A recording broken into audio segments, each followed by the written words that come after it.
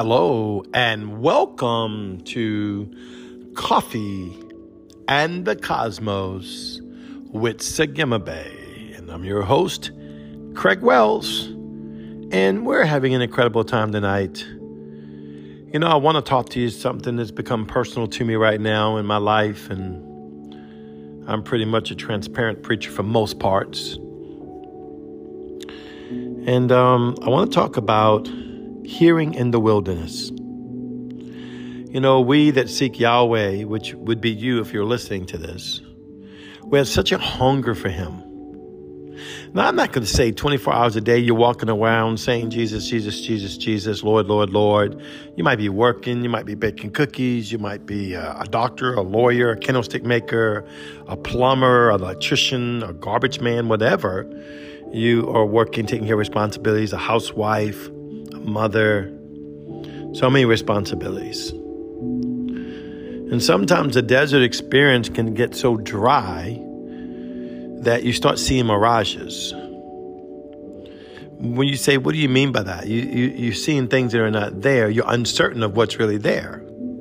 You go up to the mirage, you look, and it's still sand. So you're not seeing exactly what's there because you're not hearing much of nothing but the wind in the middle of the night, the hot, hot sun during the day, the cold, cold, cold at night, the scorpions and the snakes. And I know it's almost like a gloom and doom type of podcast, but it's not. Everyone faces a portion of wilderness or a full wilderness experience sometime in their life. And you can sit out before Yahweh and, man, sometimes you feel nothing. You ever done that? Just be honest with yourself. I know, listen, as much as I pray, I can tell you there's many times I've prayed where I heard nothing, felt nothing, seen nothing, was uncertain. Most people I've talked to that's happened. I don't have anyone that I've talked to that's ever told me they haven't been through something like that a few times in their life, more than once. And that's that wilderness experience. In that wilderness experience, Yahweh exposes the things in you that needs to come out. Not to hurt you, not to tell other people you're junk, maybe not to show it to anyone but to yourself. So you can see what's happening to you and your emotions during that wilderness experience. How do you respond to the wilderness experience? How far do you run into Yahweh during that wilderness experience? Or how far do you run away in that wilderness experience from Yahweh? Because we do that sometimes in our emotions, our feelings. Though none of us would leave God, of course not. You're mighty men and women of Yahweh. But the wilderness experience can play tricks in your mind, make you feel uncertain, make you feel unsure. Even though you got promises of God right before you, but they've been almost destroyed because the wilderness experience is telling you, look, that can't happen. Look at this. Look at that. Look what's before you. And maybe when you come through that other side of the wilderness, the promise does look somewhat different. Maybe it does look somewhat different. Maybe the mountain's taller. Maybe it's smaller. Maybe the crown is bigger. Maybe it's, better. I don't know. I've been through a wilderness experience a few times in my life. I'm gloriously going through one right now. Oh, you can tell I'm being facetious. I don't want to rejoice about it. I rejoice that I get to the end of it and hear Yahweh and clarity. And when I'm sitting on the couch seeking God and I'm blank, that I'm going through a wilderness experience. I love my dad. He's my actual father, and he's also senior pastor on my staff. And so I'll be talking to him, and it's like, you just got to resolve Yahweh in your heart. Resolve it all in your heart. Don't be moved by nothing. Don't be moved by nothing. You can't be moved by nothing. No matter what comes, no matter what goes, no matter what's happening in your life, what's happening in your circumstance. You hold on to the word of the Lord. And, my dad's like, are you in your word? Yeah, of course y'all know I'm in my word. But he was like, no, I'm in extra in that word during this time. Extra engaging at this time. Because sometimes we walk so close to Yahweh, we can feel like, hey, I should already have the answer by the fruit and the labor that I've already put in. But maybe he's drawn to you to show you something new inside of you by the Spirit of God that's inside that word, or inside that engagement time, or inside that praying in the Spirit time. Why? Because he wants to see you on the other side. And I remember my father was like, you have heavenly angels all around you. But you know what? You can go through a wilderness situation and don't even feel one angel. And even though you got them, they're available to you. And you're over here whining like a baby.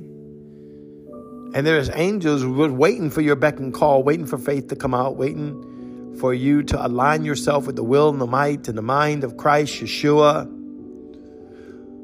Going into that place where it will cause manna come down from heaven, that which is a heavenly substance.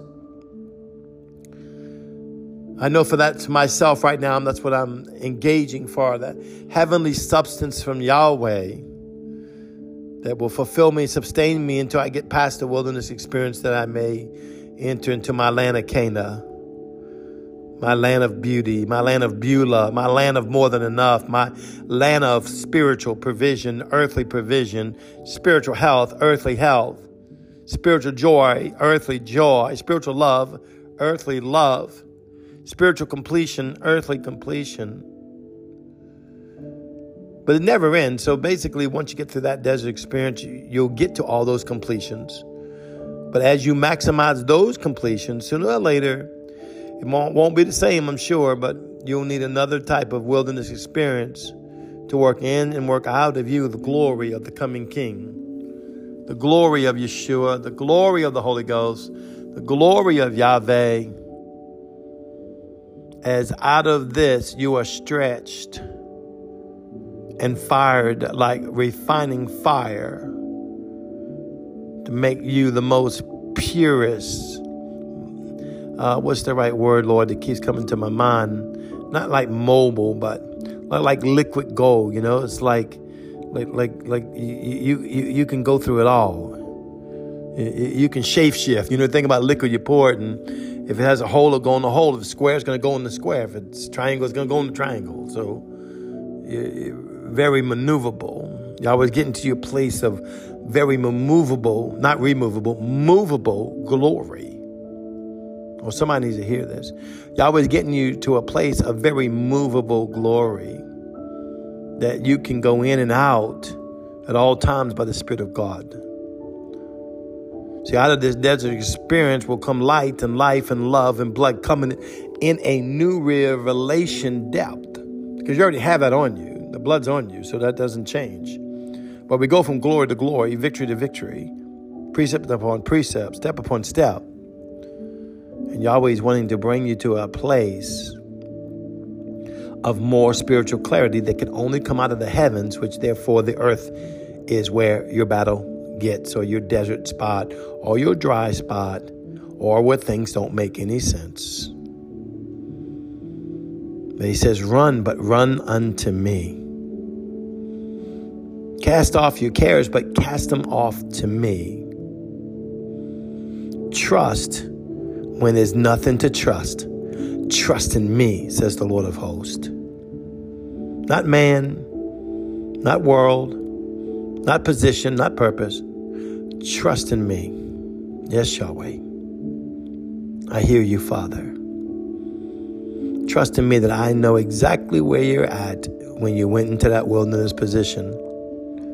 And I'm able to take you through and refine you to the glory of my Son Yeshua as he beckons you to come sit on his throne, sealed by Holy Spirit as a son of God, which you are by blood covenant. Yes, Yahweh. So rejoice as you can. Be thankful as you can. You say, well, why you say as you can? Because sometimes you may not be feeling that joy. You may not be feeling that thankfulness. And your joy and thankfulness may just be able to wake up in the morning and not curse everybody. Not be mad at everyone. Not be doubting everything.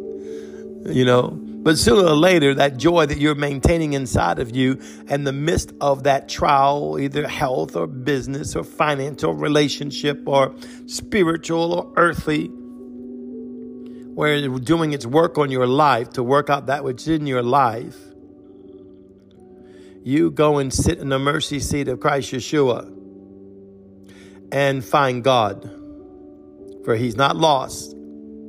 He's the Lord lording over the mercy seat. He's the Lord, lording over the mercy seat.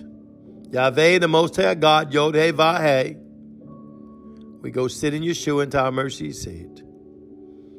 And let the ministering angels come minister to you things that are unknown while you're going through things that are unknown. And see what God will do as He completes this work in you. And He completes this work in me. Once again, this is Sigma Bay. I love you. You are so beautiful. Pass this to a friend that needs encouragement. Shalom.